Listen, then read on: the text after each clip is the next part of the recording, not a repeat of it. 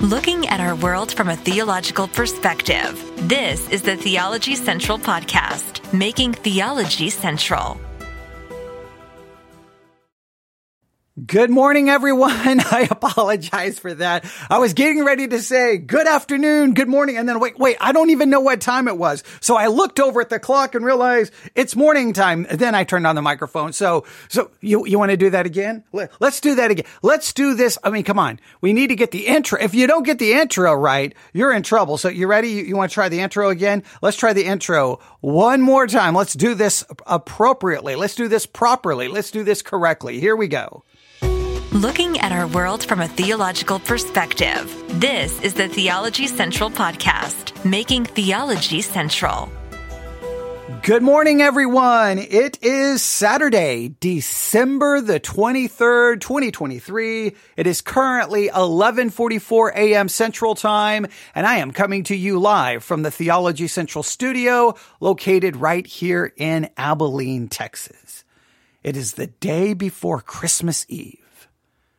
And all through the house, well, it was time to have a discussion about biblical morality. Okay. All right. I know. The day before Christmas Eve, it's probably not like I want to have an in-depth discussion about biblical morality, and I want to deal with very uncomfortable situations, and I want to deal with very uncomfortable subjects. I understand this is probably not the subject for today. I know I should probably be doing something else, but it's one that's just really bothering me. So we're just going to have a very frank and blunt discussion.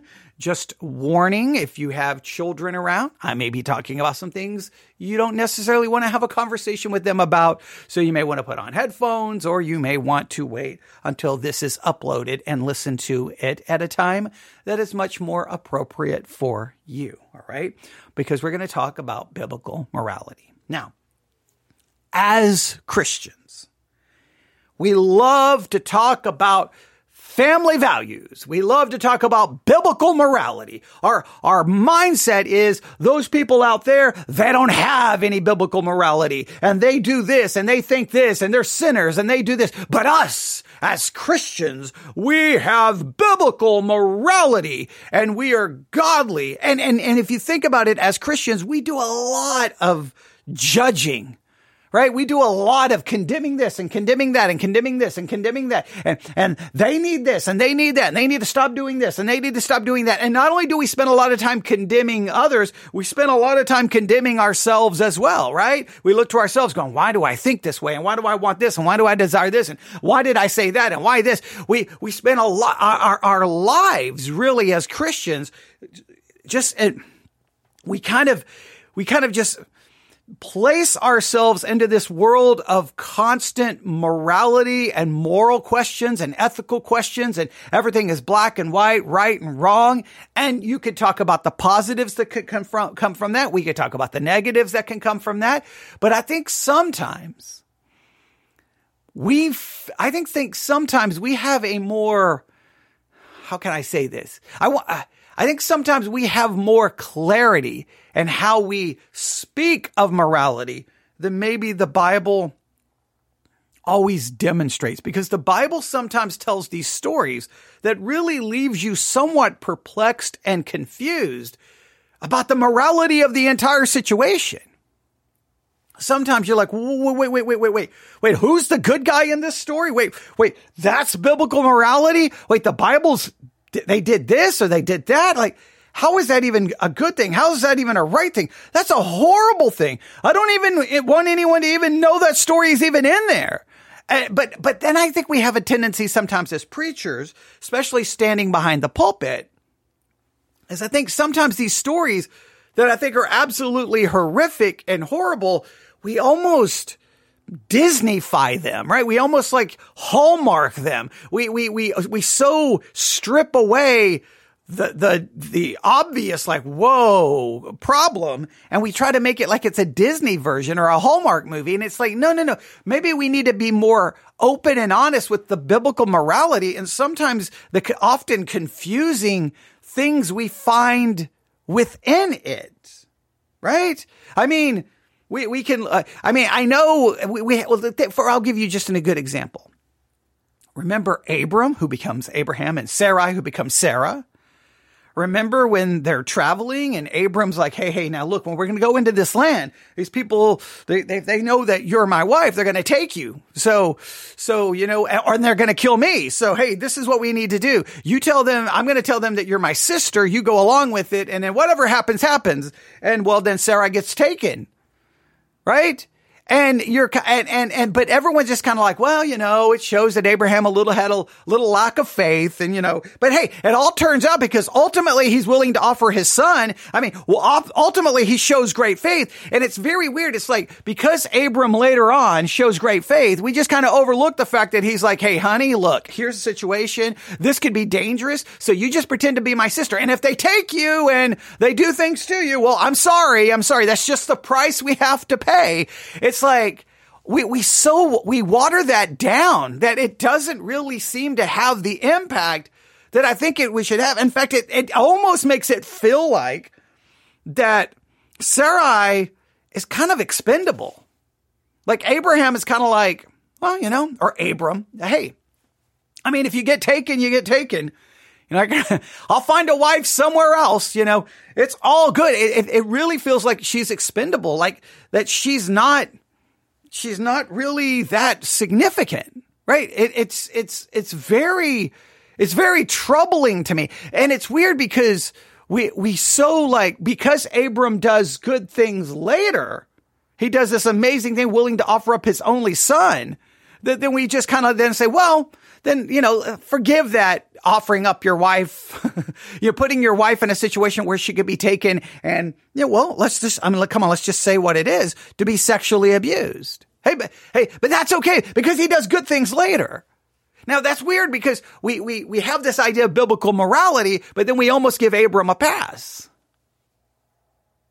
We look at Solomon and go, hey, he was this wise man, and look at these beautiful words he wrote in Ecclesiastes, in the Song of Solomon, and in, you know, in Proverbs. Awesome. Well, yeah. How many wives did he have? How many concubines?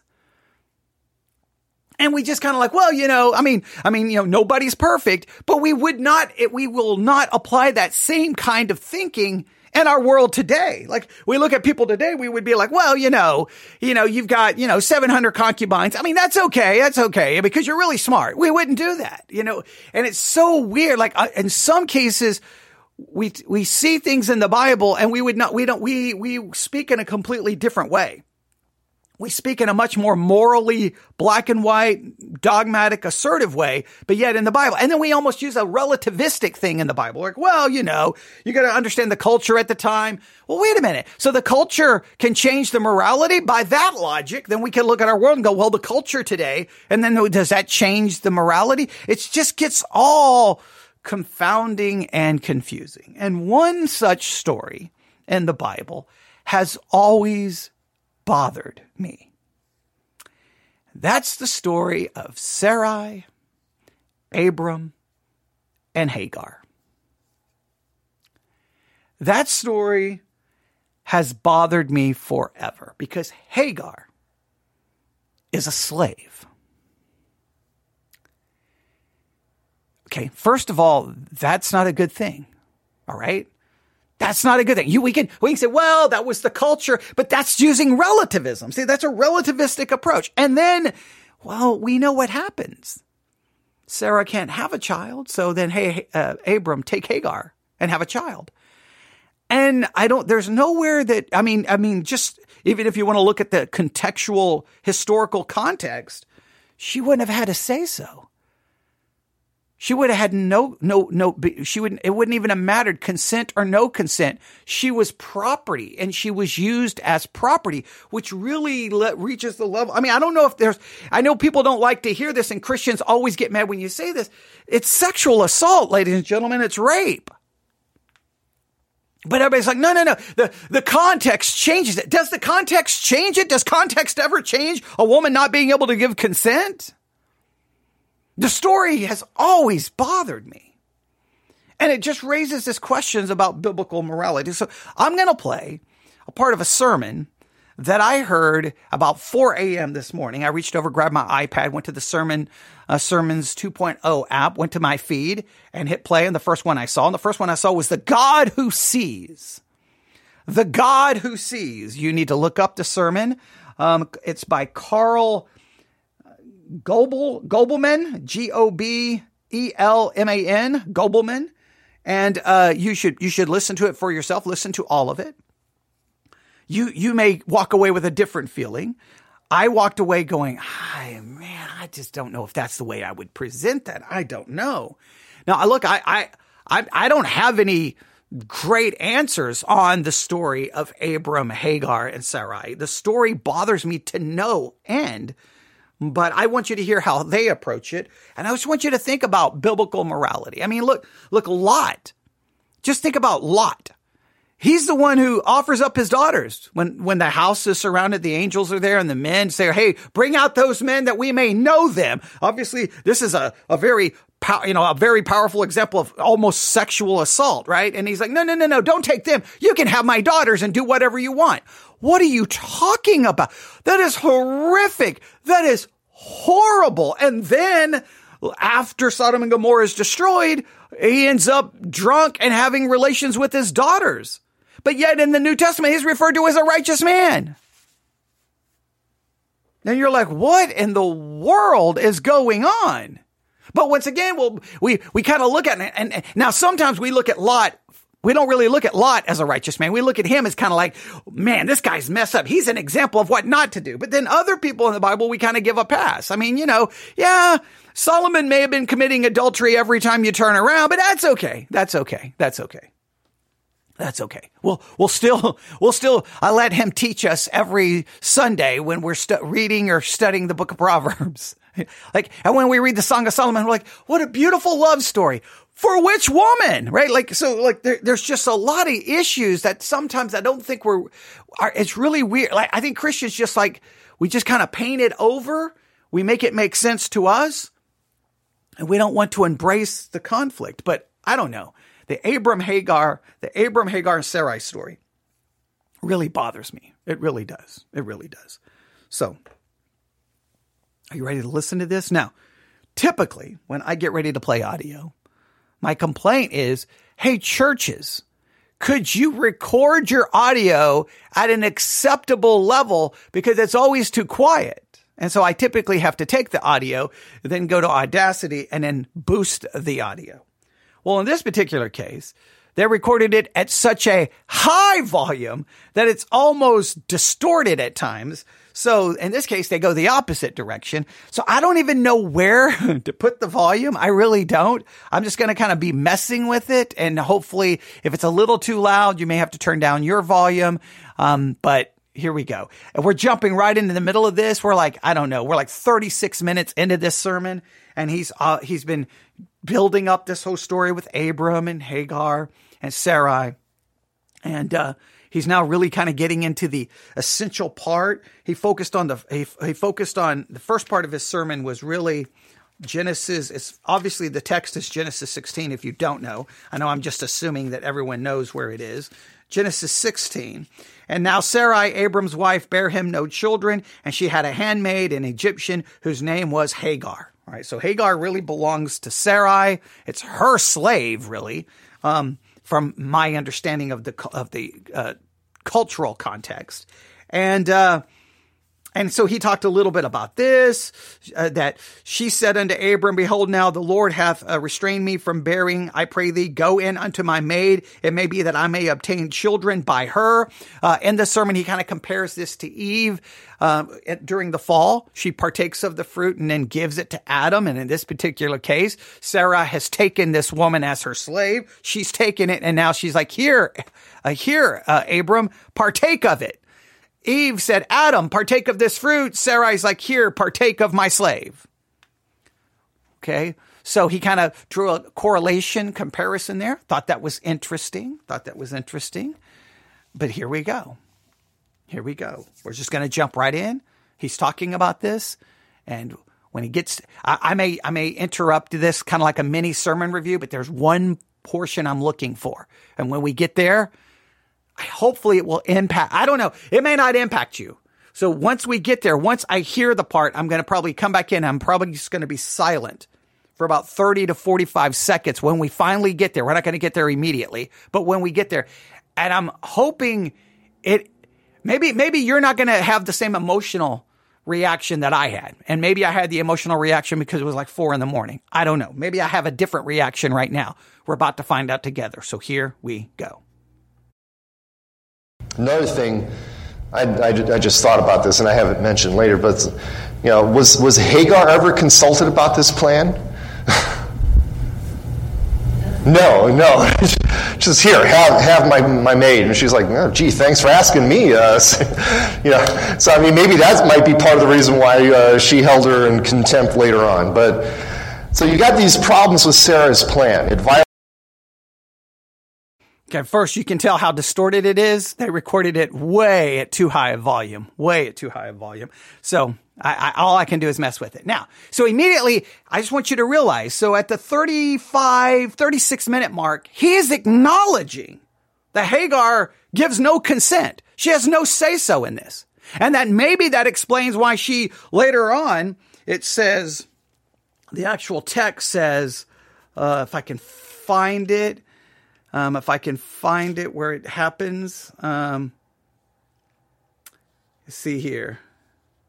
Yes, in Genesis 16, and he went in unto Hagar, and she conceived, and when she saw that she had conceived, her mistress was despised in her eyes. She despises Sarai. She despises her. Now, some translate that as, she's like mocking her. Hey, you can't have children, but one night with me, and look what happens, right? Or maybe she despised her because you didn't even I didn't have any say-so in this, and now I'm pregnant. Not with a man I love. Maybe despises her for the unwanted pregnancy. Like, there's a lot of different ways of looking at that. But at the 36-minute mark, he's acknowledging Hagar got no consent in this. She's a slave who is given no ability to provide any consent or even input into the plan. She's just going to be used. I don't care how you try to Christianize this. I don't care how you try to Disneyfy it or Hallmark movie it. This is a messed up story. Now, let's wait and see how he handles it from the pulpit. Because to me, I don't think we sometimes want to embrace the difficulty these stories present to you. I don't know which stories in the Bible bothers you, but there's plenty of them that I'm just like, I just don't get it. And other Christians are like, oh, it was just the time. Don't worry about it. Yeah, no. Well, let's bring that to this time and see how you would judge it. Well, let's see what happens here. It violates God's plan for marriage. It shows a lack of faith in the promises of God, and it's symbolic of God's people always looking back to Egypt, where things are better, where things are fruitful, and in this case, literally so, right? The woman who is his actual wife is barren, but the woman from Egypt is apparently not barren. And she recognizes here too, right? Look at verse 2. Sarah says to Abram, "See now, the Lord has restrained me from bearing children." So she knows enough to know that her barrenness is, in some way, shape, or form, at least providentially orchestrated by God. She doesn't say, I'm being punished by God. She just says the Lord restrained, right? It's like what Job says when he loses everything. Well, the Lord gives, the Lord takes away. Blessed be the name of the Lord, right? It's a recognition that, for whatever reason, the Lord has restrained me from bearing children. Again, this is something that we see often. I've got some verses here. I'm not going to go through them all, but basically, as I mentioned, all the women who are married to the men in the line of promise experience some form of barrenness, whether it's prolonged or just a short period of time, but they all experience some form of barrenness. Again, Sarah, Rebecca, Rachel, the wives of the 3 patriarchs. So he tells. I think that's kind of interesting, and I thought that was very well, I love that he pointed that out. That's interesting. Why do you think that the women in the line all experience some level of barrenness? What is Why do you think that happens? Is that a constant, well, there's a lot we could do with that, but I think that that's interesting, something that may need further exploration and study.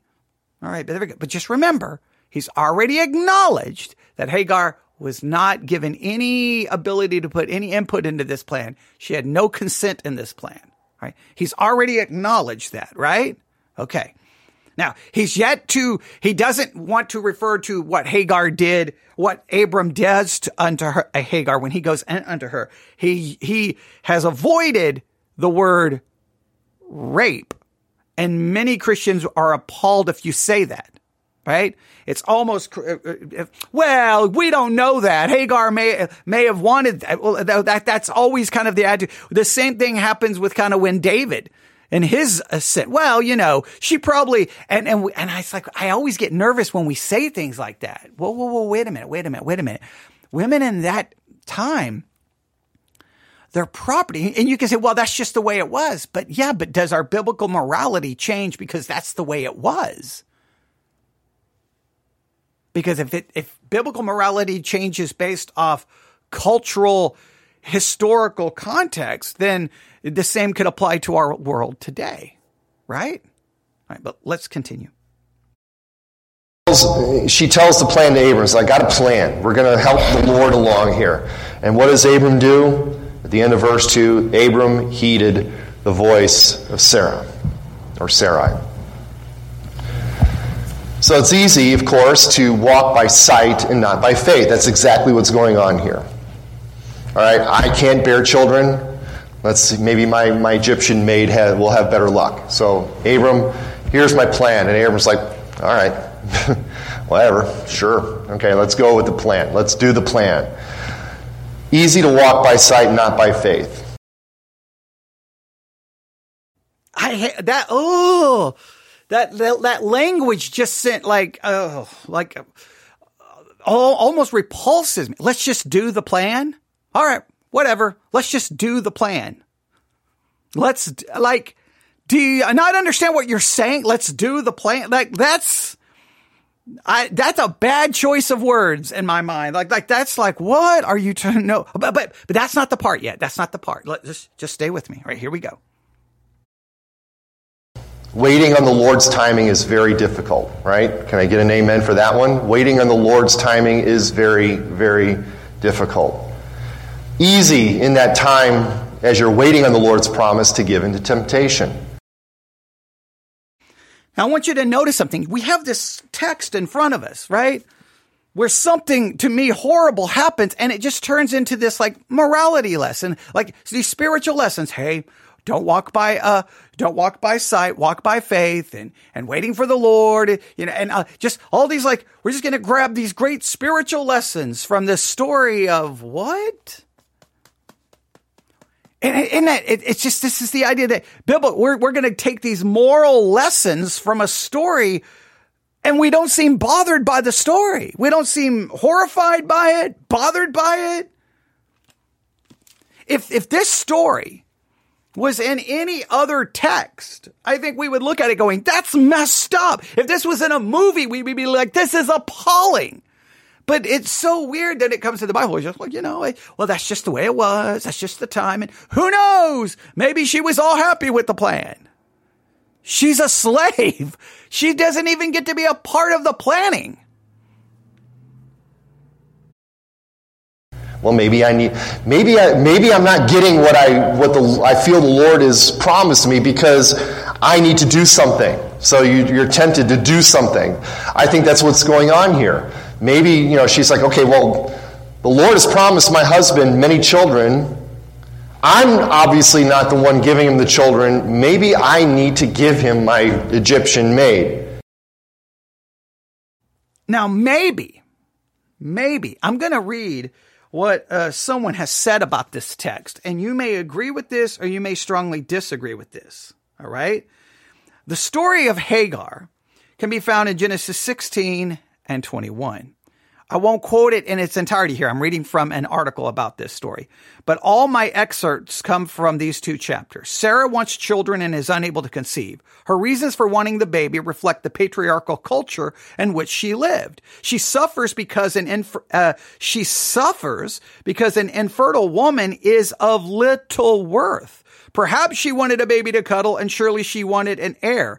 It is worth remembering that Sarah herself had been a victim. Abram, fearing for his life, claimed that Sarah was his sister, and she was taken into Pharaoh's house. And for her sake, he dealt well with Abram, and he had sheep, oxen, male donkeys, male and female slaves, female donkeys, and camels. So Sarai knows that she is somewhat expendable to Abraham. So we can look at this. Sarai may just want this. Hey, I'm going to make sure you get a child, because she knows that she's of little worth if she can't find a way to produce a child. Maybe she knows she could be, who knows? She could be sold for some cattle or something. Who knows? That there could, even her motivation may not be one, I'm going to help God out. It may be she's trying to help herself out. I'm just throwing that out there. Again, we so read these stories. Like, it's almost like sometimes as adults, we read these stories in the Bible that are very layered, complex, morally troubling, and we almost turn them into a VeggieTales version, which is like, what is that? We want to purify it, right? We want to make it innocent. And sometimes it's messy and it's ugly.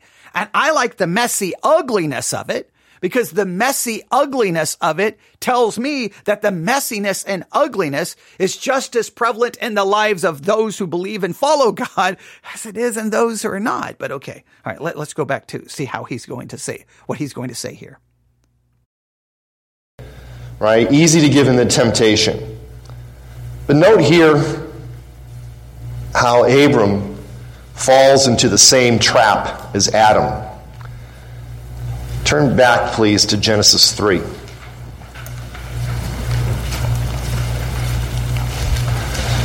Genesis 3, of course, is the story of the fall. God plants a garden in Eden, puts Adam in there, makes Eve out of his side. Together, they are given the covenant to tend the garden. You may eat of all the trees except for the one in the middle. And then, almost right off the bat, we see here, Satan comes in, chapter 3, verse 1, and he begins to tempt Eve. Notice he doesn't go for Adam, he goes for Eve. And then verse 6, so when the woman saw that the tree was good, that it was pleasant to the eyes, and it was desirable to make one wise, she took of its fruit and ate. And then look at that last sentence. She gave also to her husband with her, and he ate. And then just flip down to verse 17. So after the fall, after the curse, when God comes and begins to pronounce the judgments, verse 17, then to Adam he said, because you have heeded the voice of your wife and have eaten from the tree of which I commanded you, saying, you shall not eat of it, so on and so forth. It's almost the same language there, right? Who was responsible in the garden to guard and keep it primarily? Whose main responsibility was it? Adam's responsibility. Now, when Eve offers him the fruit of the tree that God specifically told him, don't eat from that tree, what should Adam have done? He should have smacked the fruit out of her hands. Don't give that to me, woman. Stop. I just told you that's the tree we should not eat from. What does he do? He heeds the voice of his wife. What does God say to him? Because you heeded the voice of your wife. What does Abram do in chapter 16, verse 3? He heeded the voice of his wife. I'm not blaming women here. The point is that Abram should have known. It's this is a bad plan.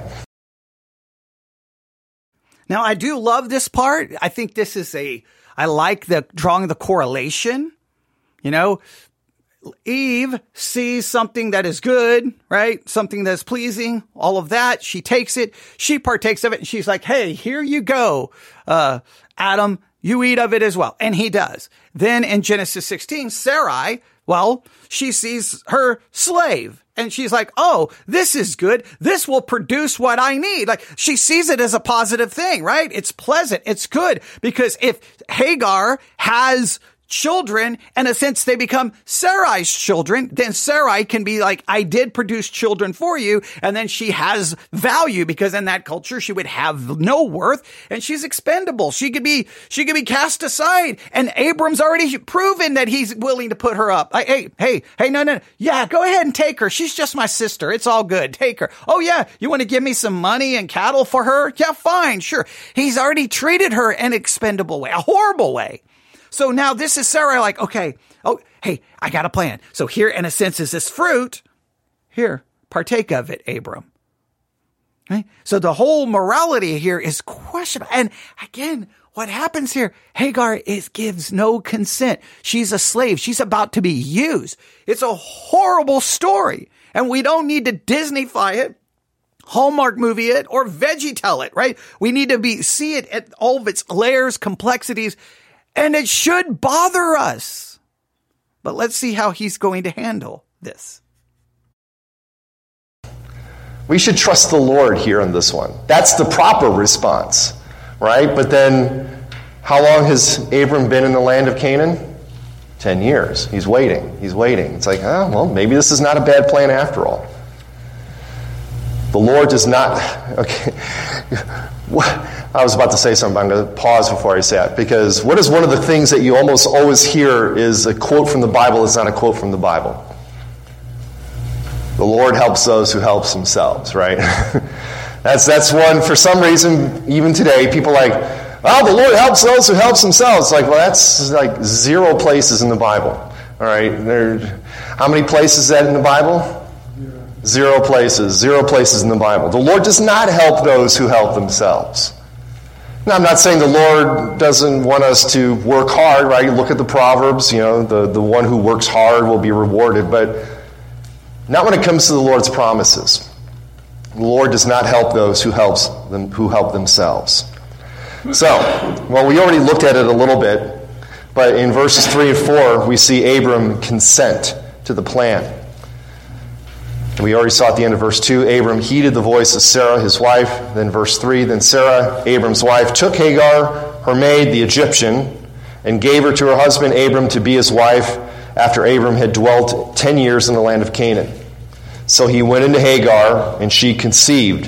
And when she saw that she had conceived, her mistress became despised in her eyes, or in her sight.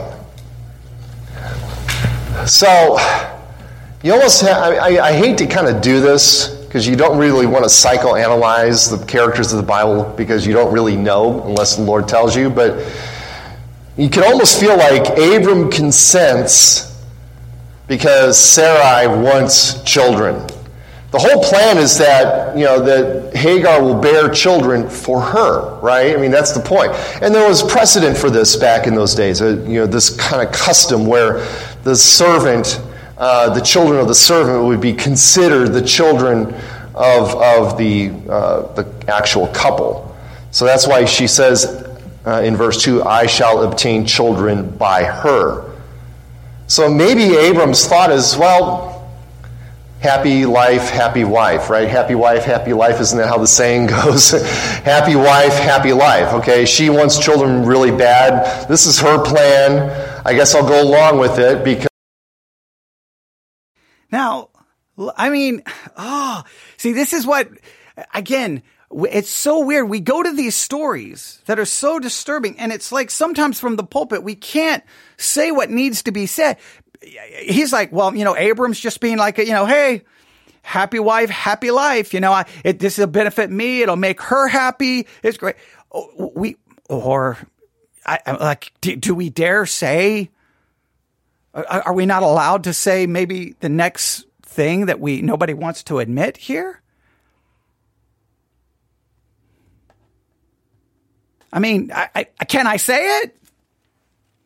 Like, I know we have to Disneyfy it. I know we have to try to make it all nice, but there's nothing nice about this story. Maybe he just sees it as, and I know we have to be careful with what we do with the text, but if he's going to offer kind of a more, well, Abram's just trying to think about his wife, maybe Abram's thinking about himself and he's getting ready to be able to engage in an act with another woman. But no, we can't talk about that. We can't talk about that, right?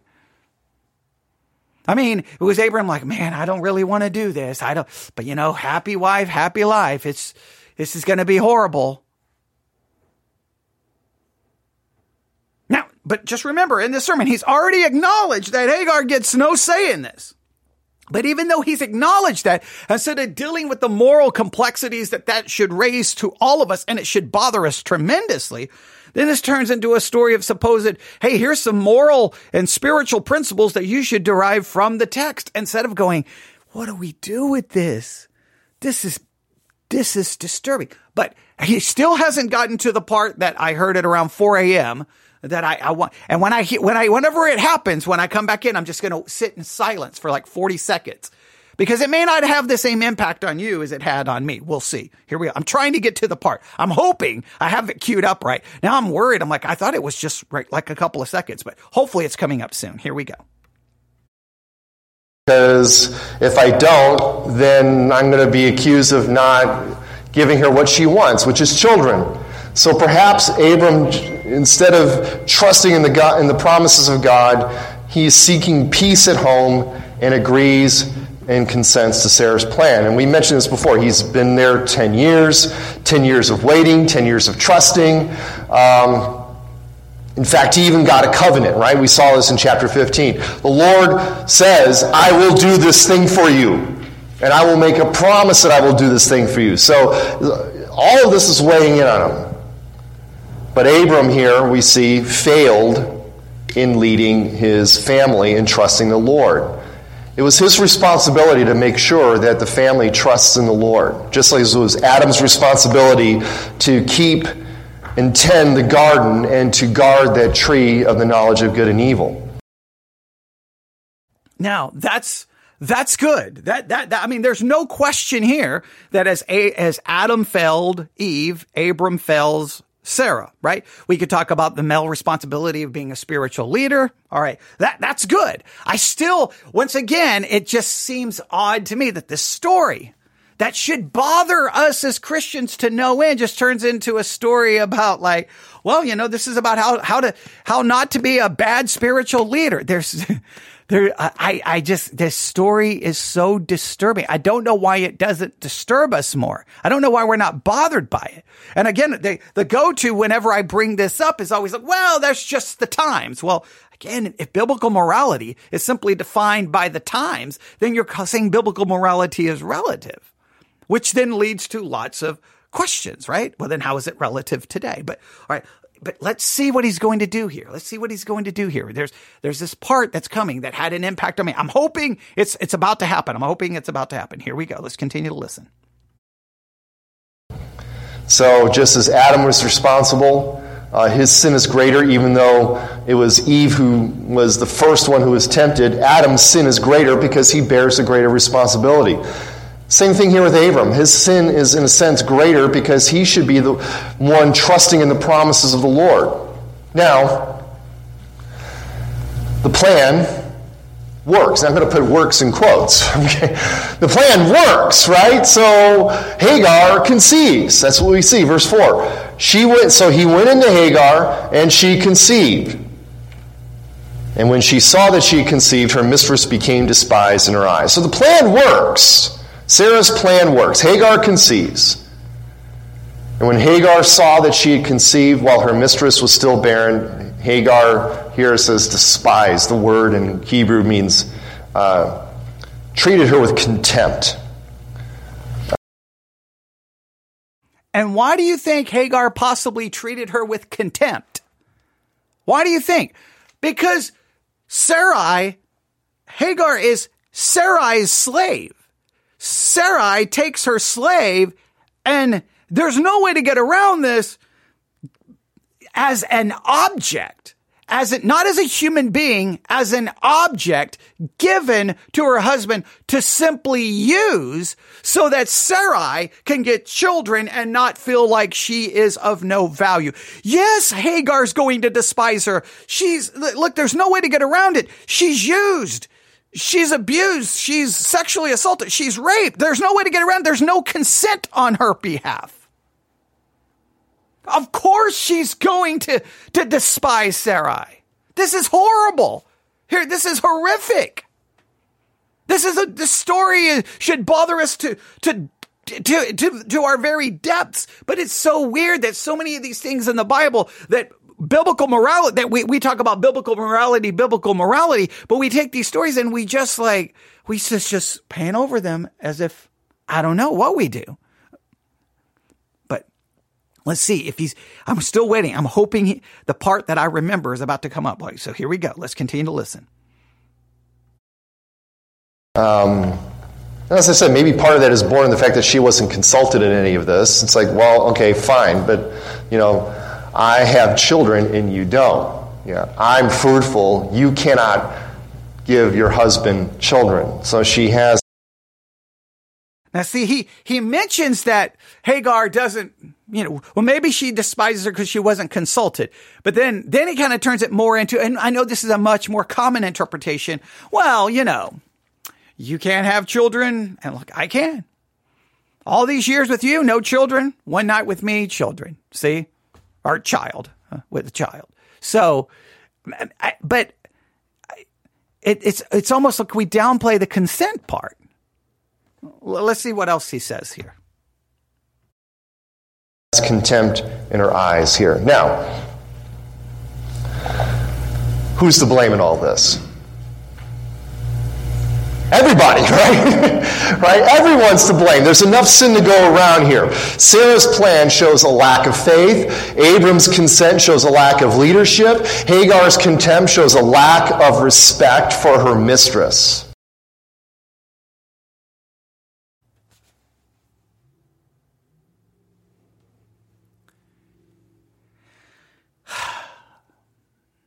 That's the part that hit me. Who's to blame for this? Well, everyone. Sarai, Abram, and Hagar. Hagar's to blame in this. Because she did not show respect to her mistress. If her mistress wants her to be used, sexually assaulted and raped, well, then Hagar should have shown her respect. So Hagar is the sinner in this? Hagar is at fault in this? Now, if biblical morality can literally blame the woman who is sexually abused and make her the victim, or take the person who's the victim and make her somehow culpable for the sin, make her somehow wrong in it, that is beyond comprehension. I don't even know what to do with that. Who's to blame? Sarai, Abram, and Hagar, because she does not show enough respect to the woman who owns her, who then makes her have relations with her husband to produce a child not for Hagar, but for Sarai. You're just an instrument. You're a tool. I'm going to dehumanize you. Go in, use her. And then not only that, when then Sarah gets upset with the way she's treated, Abraham said unto Sarai, behold, thy maid is in your hand. Do to her as it pleaseth thee. And when Sarah dealt hardly with her, she fled. Sarah treated her so poorly that Hagar fled. But Hagar is somehow a part of the blame here? How in the world? That is preached from a pulpit that Hagar is partially to blame. What in the world? She didn't choose to be a part of their family. She was given to Sarah. She was taken from Egypt. She's taken from her family. She's taken from where she's from. She now has to be a servant. And then she's used sexually by the man in the family to produce a child for the woman in the family. And then she's treated horribly. But somehow, who's to blame? Well, Hagar's to blame here because she should have shown respect to the woman who took her as a slave and the woman who allowed her to be abused. Now, I don't know what is said after that point. I do not know what is said after the point in the sermon, because I stopped right there and I was like, I can't believe what I just heard. I cannot believe what I just heard. I cannot believe what I just heard. Now, I'm going to play the next part just to see if he adds, maybe he's going to clarify here. And I'm hoping he does, because then I'll feel a little bit better. But I just want to show you that when it comes to biblical morality, it is weird how sometimes we handle the text in these situations. But let's see. Maybe he's going to clarify this. Let's see. Everyone is at fault here. No one is not at fault here. Everyone is at sin here. Everyone has failed in this scenario. You probably don't see these things, so I'm not even sure why I'm mentioning this, but I'll mention it anyway. There's a little meme going around, and back in the 60s, there was a Spider-Man cartoon on TV, and there's a meme that you have like 3 Spider-Men, they're all pointing at each other. You know, which one is the real Spider-Man? Well, that's kind of what's going on here. It's like, who's at fault? Everyone's pointing at everyone else, and it's like, well, everyone's at fault. He doubles down. Everyone is at fault. Everyone is in sin. A woman who's taken from her country as a slave and is sexually abused is at fault, according to Christian biblical morality.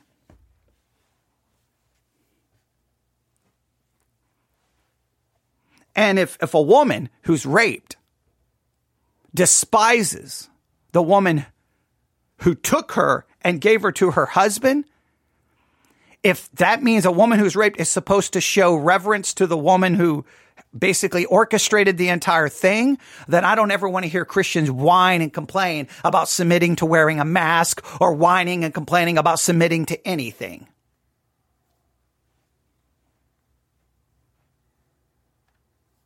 All right, I'm going to play just a little bit more. Now, I want you to go listen to the rest of the sermon yourself. There's plenty of good things in the sermon, but this part just hit me hard, right? The name of the sermon is The God Who Sees. All right, I want you to go listen to it all, right? And it's not even here. Look, to me, Christians constantly, I'm going to use the word Disney-fy, Hallmark-fy, VeggieTales-fy, these horrible stories in the Bible. So it's not even that I'm picking on this sermon. It struck me. You may not think it's a big deal. I just think Christians always look back to these stories and go, well, that's just the time. Well, if you were going to excuse it because that's just the times, then someone could look at you and go, well, why are you going to condemn homosexuality? That's just the times. All right, let's just see if maybe he's going to clarify it now. Maybe it's going to click in his head. Oh man, what am I saying? Okay, all right, and then maybe he's going to at least say something about Hagar here. We're all fallen and broken people, right? We're all fallen and broken people. Abram is a fallen, broken person. Sarah's a fallen, broken person. Hagar's a fallen, broken person. So enough blame to go around. So now what happens? Verses 5 and Nope, he doesn't come back to say anything about Hagar being the victim in the story. She's a sinner. Now, she is a sinner. I got no problem acknowledging that. But in this story, she's the victim. She was taken as a slave and then used. And then treated harshly by the woman who orchestrated the entire thing.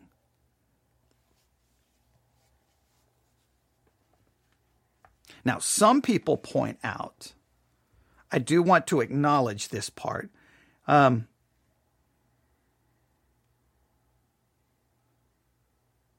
think, hang on, let me see if I can find the text.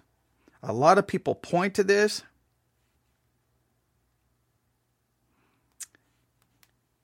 Hang on, let me see if I can find it. I think I know which chapter is in. I think, where is it? Let me see if I can find it. Give me 1 second.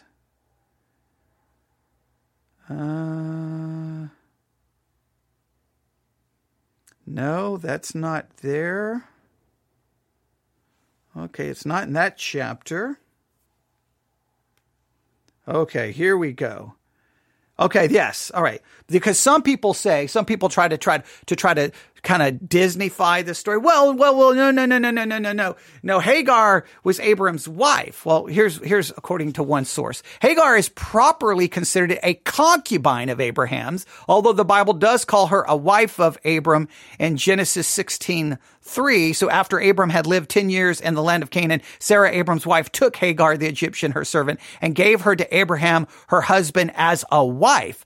A wife and a concubine held distinct roles in a family, but a concubine was still considered a wife of sorts. Hagar had been Sarah's servant, but she was raised in status to be second wife to Abraham. The action was required for Abraham to have a child with Hagar, but it did not place Hagar on par with Sarai. Hagar remained a secondary wife, a slave wife, as it were. The words for wife and concubine are different, but the word for wife has a broad range of meanings and can be translated as woman, wife, or female. The word was not always used with precision. That's why in Genesis 16:3, both Sarah and Hagar are called a wife of Abraham using different forms of the same Hebrew word. The broad definition of the word in question means we have to use context clues for more precisely to define it. In Hagar's case, her status as Sarah's slave means that she was a wife of a lesser class. In biblical times, there were various rankings of wife. Well, some say that she had to become his wife, mainly almost like, and this is the weird biblical morality of it,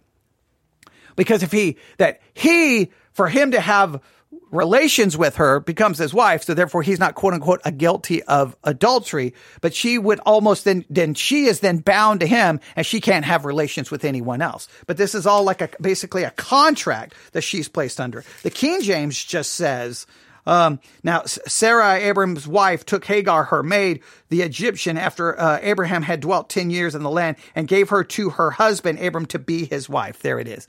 So the King James does the same thing.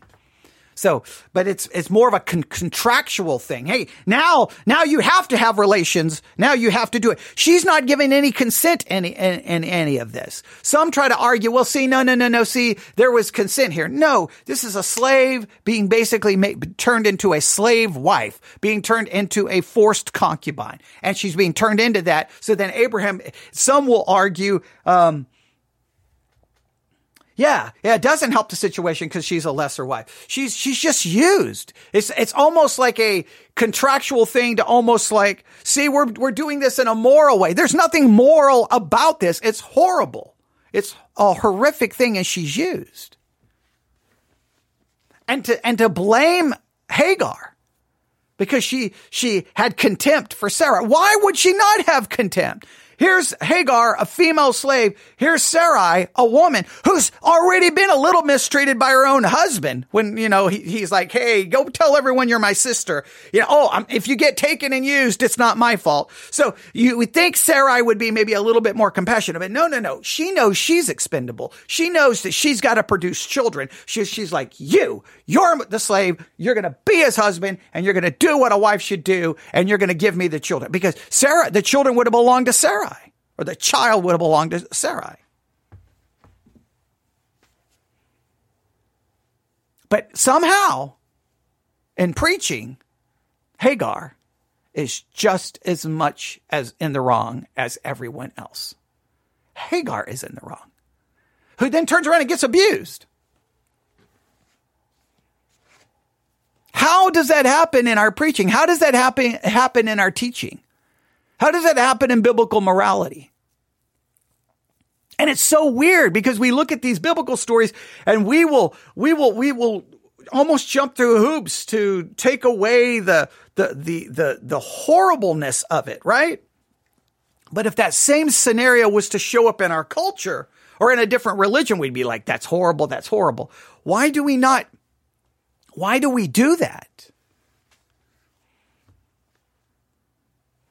So you can think of, we've talked about this story multiple times. I'm always bothered by it, but there's plenty of stories like that. How is Lot called a righteous man after what he does in Sodom and Gomorrah and with his daughters, incest and offering his, how is he the righteous man?